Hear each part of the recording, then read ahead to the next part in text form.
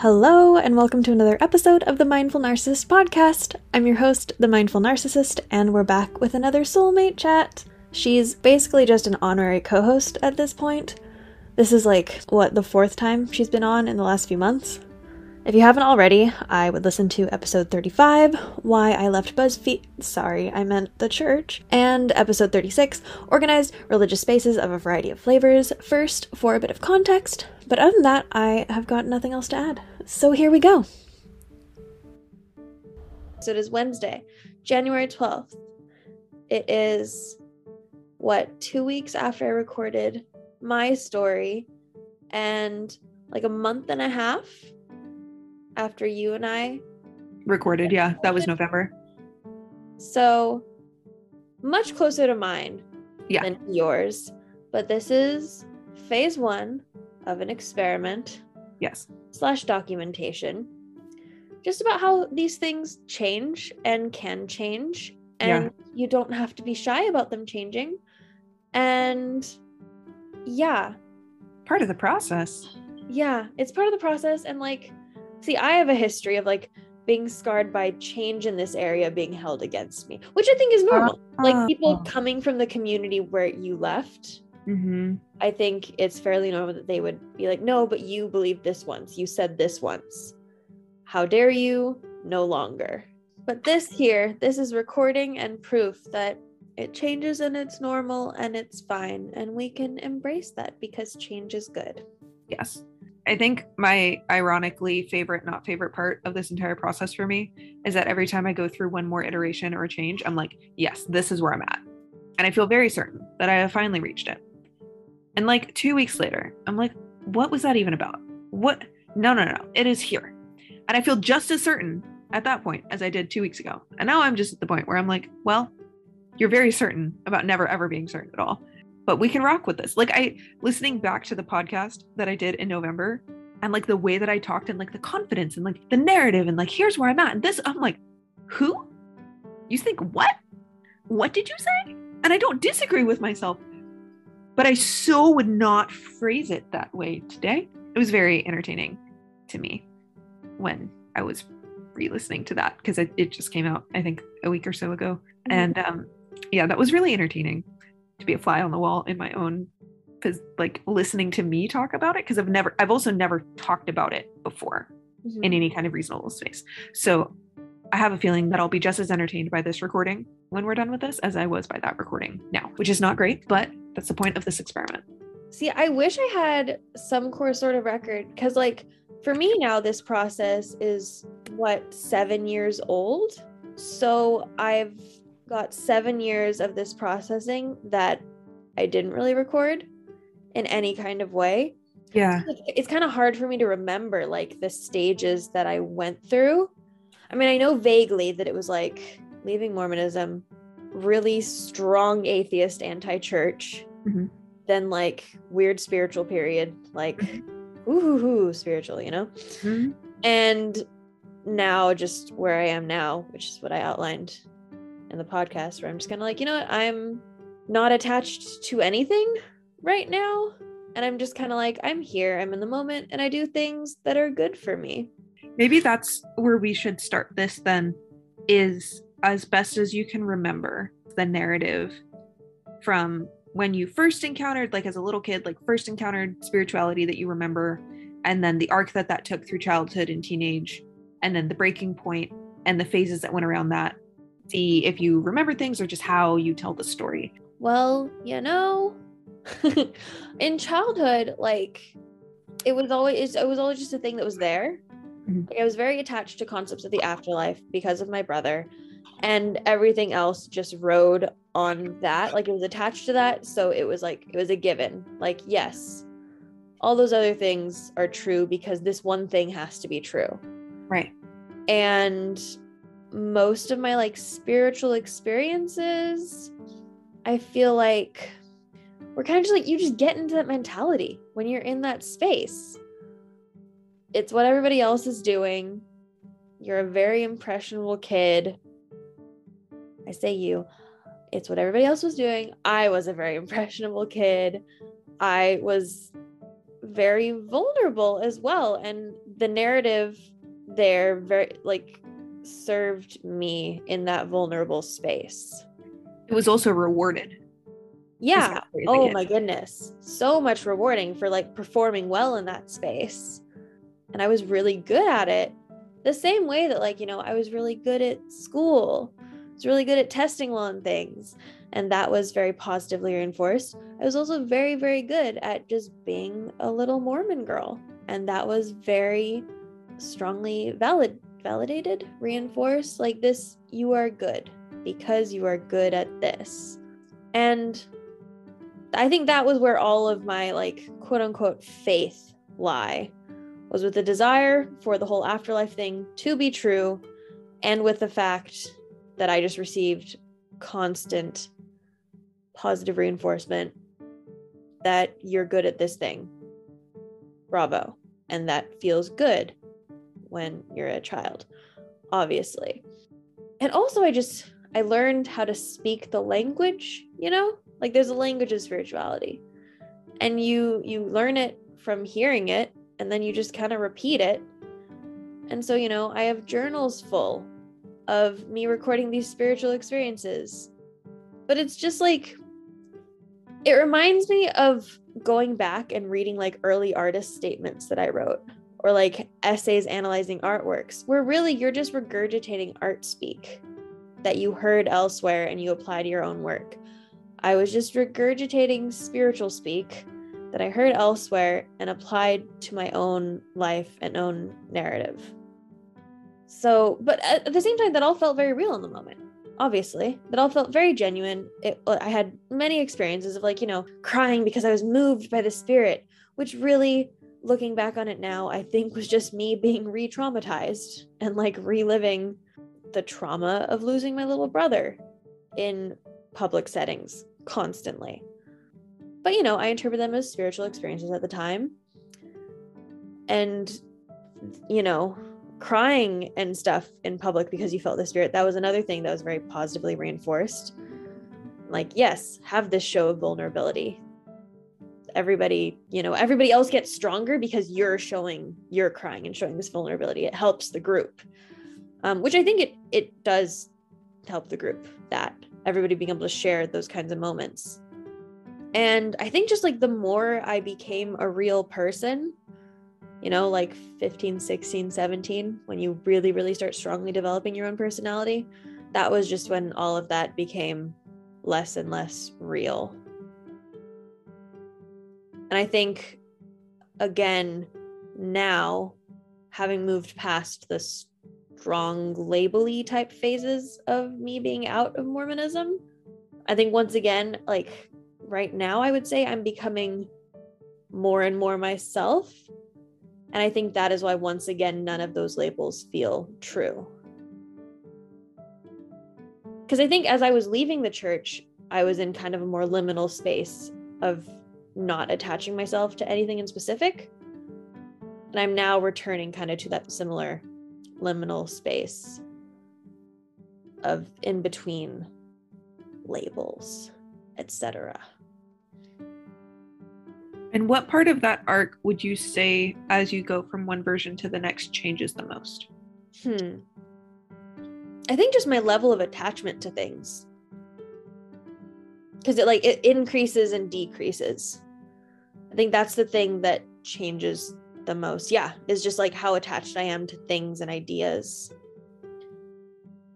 And as I cycle through it, the thing I keep coming back to, I feel like I've gone through like 2 cycles of it, but both times it seems to come back to this just more detached space. My therapist once said I would make a very good Buddhist because of that kind of detachment I'm able to hold and be comfortable with. And where do you think you developed the ability to do that? Because it definitely was not something that you were taught in that space. Like, how did you get there?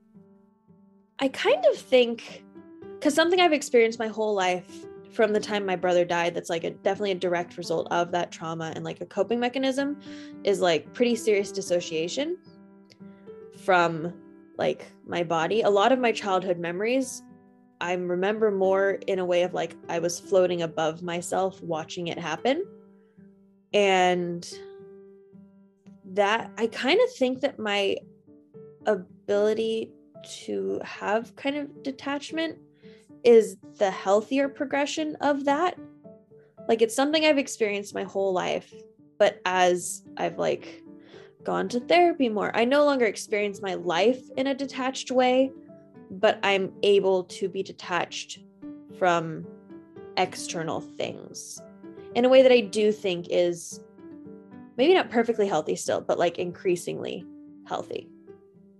Do you think, because I know in a lot of these narratives, the narrative or the story arc centers around the leaving, like that progression process. Yeah. Because that generally doesn't happen all at once, though a lot of it happens internally before it's ever voiced to anyone. Do you want to narrate a little bit of what that part of that process looked like for you? And then how your relationship to that period of time has changed over time? The leaving period. Yeah, I think that was very, very long and drawn out, particularly because like mentally it started when I was still living in my parents' house and like a child, and I wouldn't have really had much say. And so for nearly my whole senior year, I was very much just performing. Like I was aware it was a choice to just keep performing as I knew I needed to kind of just keep the peace with everybody, because I understood that I was still a child and did not really have much of a say. And then even when I graduated, like I graduated at 17, there were a few months in college where I was still 17, and I think I was still kind of cautious then, kind of tiptoeing around it, because I was like, I have moved out, I am an independent person, I am like earning my own money now, but age is still a thing. Like I am legally a child. I was having to get permission slips signed by my parents in college. But yeah, so I feel like I was still very much performing the way that I needed to until I was 18. And then even after that, it's only very recently that like in my online presence, I've kind of stopped performing in a certain way. Because I mean, it wasn't like super public that I had left the church. See, it's not a formal thing. There was never like, she has left the church. It was just kind of a quiet walking away. I haven't been properly like excommunicated. I haven't gotten my name off the records. So for years, you know, like family friends and things that I would have grown up with, they didn't really know. And I moved away as well. So it's like nobody really knew for sure what was going on. I think it was when I started showing my tattoos on social media. That was the first time it was like, okay, now this is a public sign to everybody that probably she has left, which at that point was something people probably had suspected for a while. But I feel like up until then, I was still like performing a bit. And even now, like there's still elements of like performance that I put on because of so many people that I grew up with in the church, or because of family in the church. Like the fact that I don't swear on the podcast. You curate what you show for sure. Yeah. And it is like, and I'm aware that I consciously curate that to still have a somewhat Mormon appropriate image.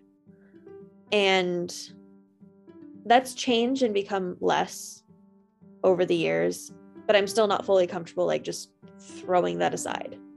So I don't know, I guess like the leaving is kind of still happening because it definitely still has a bit of a hold on me in several ways, which I mean, with so many people that I love still in the church and so many ties, of course it does. That makes sense. Do you think you're at the place you want to be? And that's such a nebulous question. Like, because I already know the answer is there's probably still a long section of journey ahead of you before you're like, yeah, this is it. But where are you hoping to go, and how will you know like, yeah, this is the spot to be, or where you kind of feel peace? I think this place that I would like to be would be where like, not that I don't care what other people think, because I think that's kind of like an overrated idea. Like we live in community with other people, of course, we're going to care what other people think to a degree, because when you live in a community, what other people think does matter to a degree. But I do think I still care a little bit too much. And so I think when I am really content and like truly confident and at peace with where I am, it'll be like, I won't care anymore.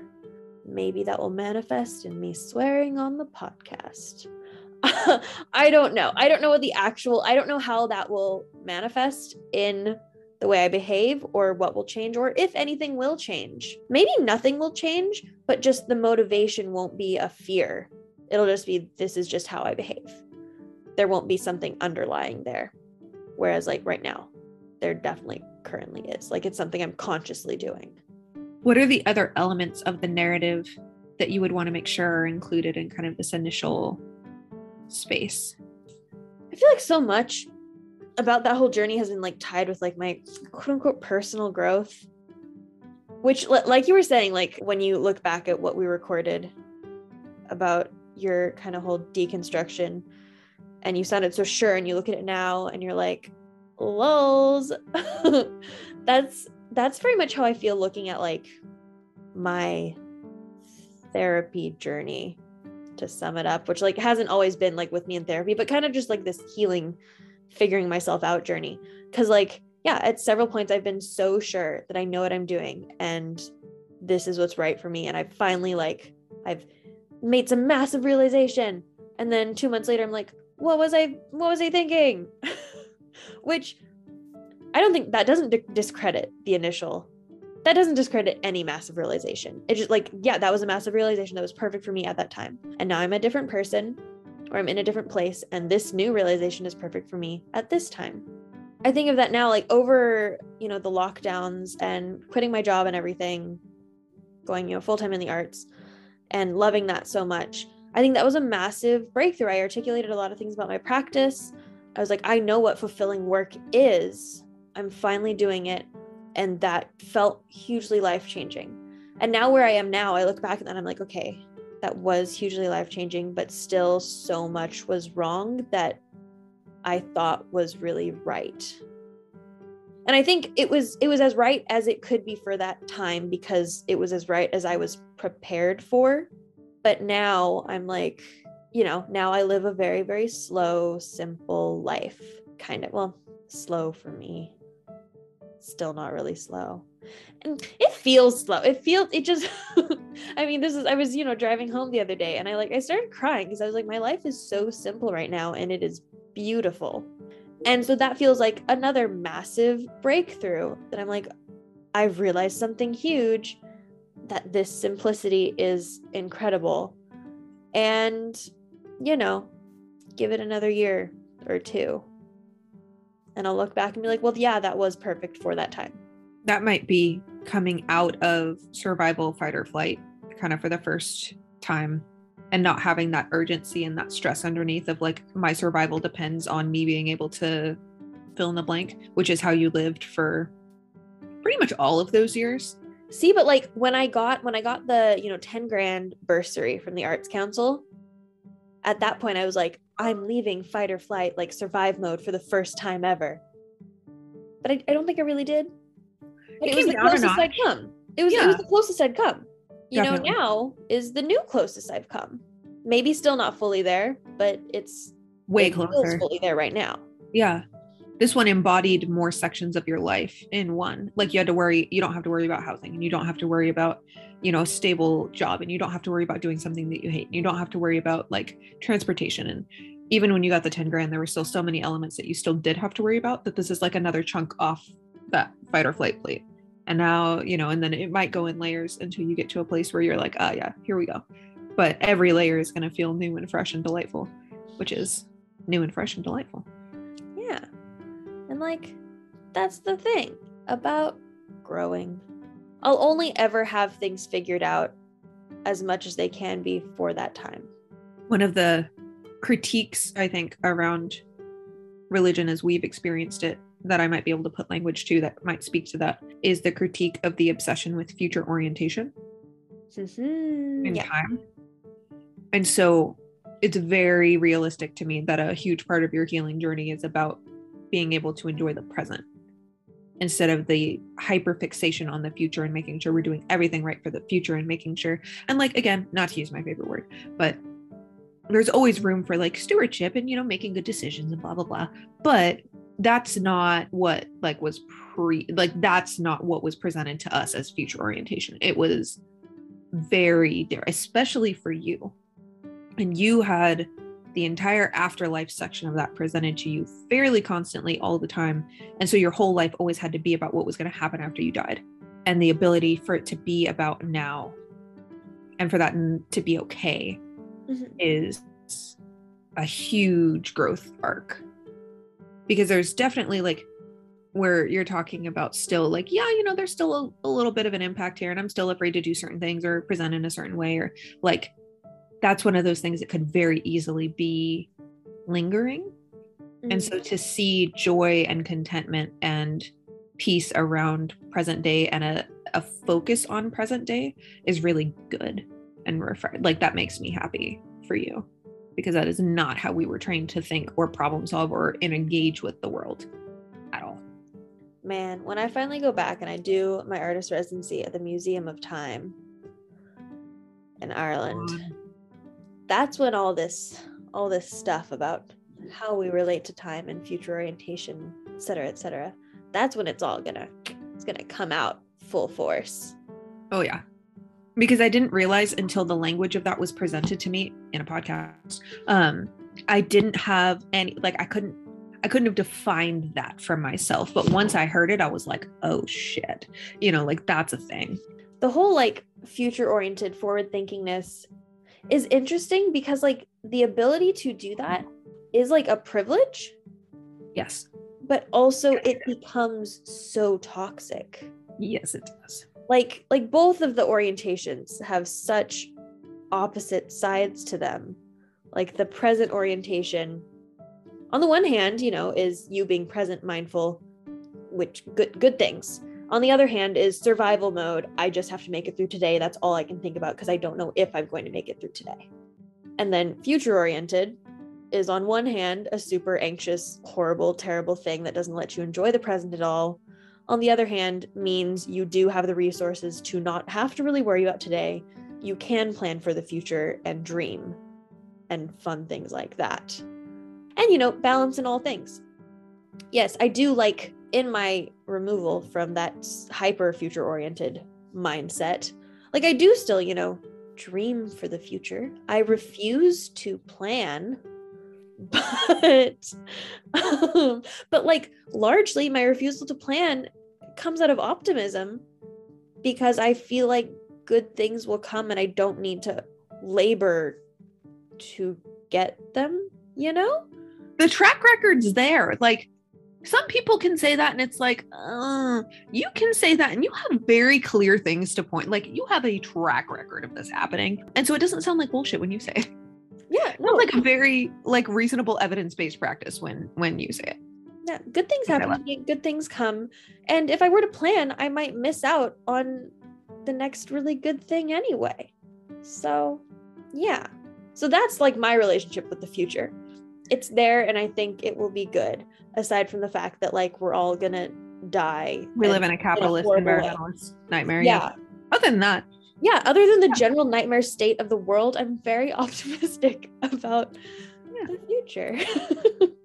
And I think there's so much, especially in the way that it was presented to you, though I can definitely identify this in my own journey, where following certain religious practices, and they would never say this, but we both know this is true, was linked to, I need to have some feeling of control over my own life. If I pray enough, if I believe enough, if I repent enough, if I do this, if I do that, I will then, like people wanted an if-then statement approach to the future because there was so much fear about whatever it was, and a lack of coping mechanisms, a lack of tools, a lack of, you know, just bloop.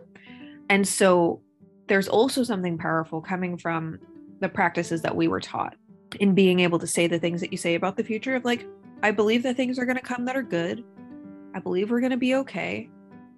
I believe it's going to be, you know, like that willingness to give up control is remarkable, coming from the level of fundamentalism that you experienced and the requirement of like clench so tightly to try to hold on to some scrap of control that we never really had, but that we knew we had to, like the discipline of it and the rigidity of it and the like, wow, we have to hold on, and being able to let go enough to be like, you know, the future's going to be good and I'm going to get there. We're just going to get there. Like, that's actually, you say it very casually, but getting to that place mentally, emotionally, and meaning it is remarkable. Do you know what's funny? That probably means that I am currently better embodying the whole like let God and let go, trust in God mentality Very than much so, yeah. ever could have as Yeah, a religious person. Mm-hmm. Yeah, actually. Yeah. I think you probably have more faith than I do in a lot of ways. And yeah. I think in a lot of ways, I really do better embody like a true Jesus following person now than I ever did as a religious person, because I am way less judgmental as a human being. I'm way more invested in like the well-being of my neighbors and much more community oriented, much more trusting. I went to church from 18 to 25. I met you in that period of time, and our whole friendship has happened in that period of time. When I go, what taught me to love others well?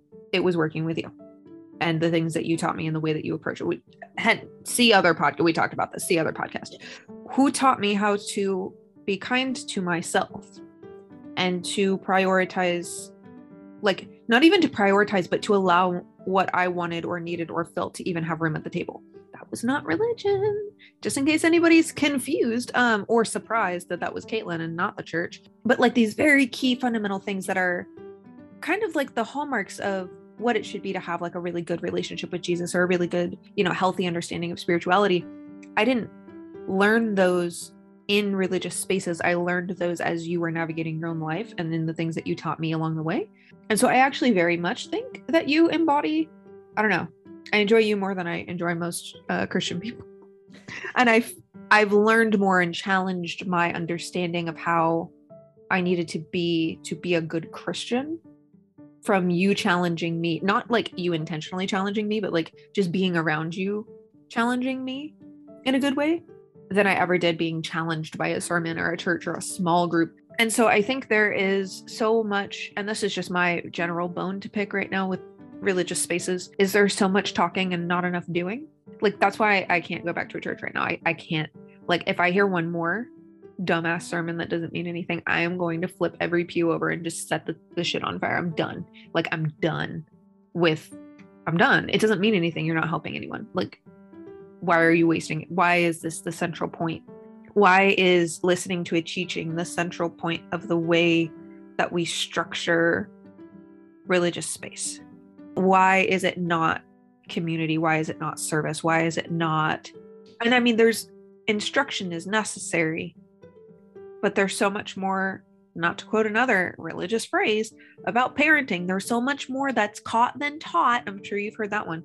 But it's so true, like in this way, where I learned more from just being around you than I ever did from anything you specifically went, and now I'm going to sit and tell you all of the things. Like, that's not how you transmitted these very important life-altering things to me. Like, it was just existing in the space with you. And so I very much think that you embody faith and peace and patience and kindness and generosity in ways that, if it could be identified, like if it wasn't immediately disqualified because you aren't religious, would actually be such a talking point and such a, I don't know. Those are all the things that I like. The fruit of the spirit are actually most of the things I respect about you, like patience, the carefulness with which you guard your tongue, not in the not cussing on the podcast way, but in how carefully you approach issues or conversations or people, or like you have more discipline around your tongue than sorry, I work with pastors and we have a phone line, and that's just all I'm gonna fucking say about that. You took religion, stepped away from religion, and decided that the piece of it you needed to keep, and I don't think you would describe this way, and you can totally just be like, actually, that's all bullshit, is the mindfulness about the quality of your character. And you nurtured it. And most people beat it to death and try to force it into a bubble, and you nurtured it instead. And that's the difference. And that's why you're not weird. And that's why you're also not an asshole. Because you said, I want to be a good person. Let me nurture myself to that place. Let me grow into that place and allow it to happen naturally, which I very much think is the idea of discipleship, or the idea of an ongoing relationship with Christ, or what, whatever wording you want to put around that. And so you left the church, did exactly that, got better results than most people in the church, and everyone is now confused. And I think it's such a theological statement. Like, you could definitely write a book on theology. You would hate every moment of doing it, but you have a lot to say. When I go to divinity school, man, that'll be my thesis. Please do. See, you love me very well. And so I don't know that everybody would agree with this assessment of me that you have put forward. But I do enjoy hearing it from you. I think you and I are a very good example of, like we talked about in the episode about deconstruction, kind of the way that church creates bubbles, and you're kind of encouraged to have friends that only like share your values, Yeah. which in that context, again, keeps you in a bubble, but in theory is a good idea.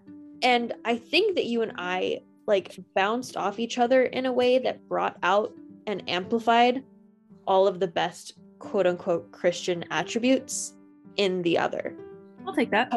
Like, I don't know, we were like, I think we reflected it off of each other, and it grew brighter, because I don't think I necessarily had all of those things without somebody to bounce them off of, they can't exist in isolation. No, they can't. And like, developing my character, so to say, is something I have actively tried to not do. Right. Because, I spent so much of my time focused on this personal progress and constantly trying to better myself. And I still have a very toxic relationship with those ideas. And so I actively try not to be a better person, I actually try to not try to be a better person. Right. It just happens to me, but I think it is because like I have the fortune of surrounding myself with people like you, where we want the same things, whether or not we're both articulating it, and we're able to reflect it, bounce it off, amplify it, figure things out. Like, you are very much a sounding board for me, and have been throughout our whole relationship. And like, thank God you're good with words. I'm not the greatest with words. I kind of just see, you praised me for my tongue, and using it well. I think though, in terms of like figuring things out for myself, my method is to just talk and talk and talk and talk and talk. Like, I use a lot of words and I eventually get somewhere, but it's rambling for most of it. Whereas you have the gift of like, I take in these things, now I distill them, and here's a nicely packaged and nice sounding version of it. And then you say that and I hear it and I'm like, yes, language has been put to all of my things. Which is funny because like when I work on grants and things with people, that's what I do for them, but I can't do it for myself. But that makes sense. We can never do these things. I can't do it for myself either. It's so interesting to realize how many ways we all actually think the same and just use different language. 100%. And like, different reasons behind thinking that way. But like, God, we're all just exactly the same. We all have one big human brain. And we've just all developed different weird nuances in language to articulate what we're experiencing. Yeah, that's my thought.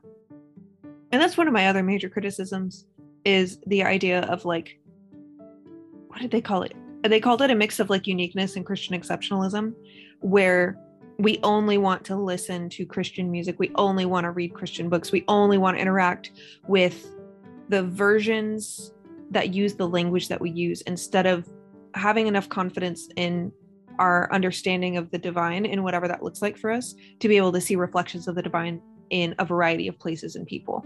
And I feel like canonically, like in the Gospels, the one thing that Jesus like did all the time was like go around and see reflections of the divine in people, that everyone was like, him Jesus, her Jesus, like, really? Are you sure, Jesus? Like, that's like the point of like 4 books. That's the plot. Like, sorry, spoilers if you haven't read it. Like, that's the point. And so it's just so weird to me that like being able to see reflections of the divine in places that don't share our specific language in the way that we interact with the world is very not a thing. And it's kind of frowned upon in a lot of ways, both explicitly and implicitly, when really I think you could distill the whole damn book down to our job on earth is to see reflections of the divine in humanity, in all of humanity, and then to treat people accordingly. But like, that's very much not the version that I was presented with, or that you were ever presented with. And like, I feel like even though we both use wildly different language to express that, like both of us operate under that paradigm in a way. That's my whole theory of what narcissism actually is to me. Is Exactly. perceiving the divine in all divine, whatever that is. Yeah, whatever that is. Isn't that the point of art? I would argue. That's a conversation I had recently with a few very religious people, and they were talking about religious things. I don't know. And then I was just like, yeah, that's what I feel like I'm doing with my art. I'm just trying to articulate some sort of spirituality, trying to find something divine. And that's all any religious person is doing. And I agree. I don't think they like totally agreed with me that it was the same thing, but that's to be expected from probably stressed them out. Religious people. Thank you for coming along for another chat, and as always, thank you to my wonderful soulmate for joining me again. Stay tuned for part 2 of this conversation next week. You can sign up anytime before the end of the month if you want to get in on March's issue of the Mindful Narcissist zine. I'm continuing to explore writing and film photography right now with the zines, and I'm really happy with how they're turning out. You can also sign up to be a general patron if you just like the podcast and want to offer some support but not receive a zine. Both tiers are €4.50 or $5, and the link is patreon.com/themindfulnarcissist. You can follow me at Caitlin W for daily Mindful Narcissist content and reminders and announcements about the podcast. As always, like, share, review, all that good stuff, and my DMs are always open. See you next week for another chat.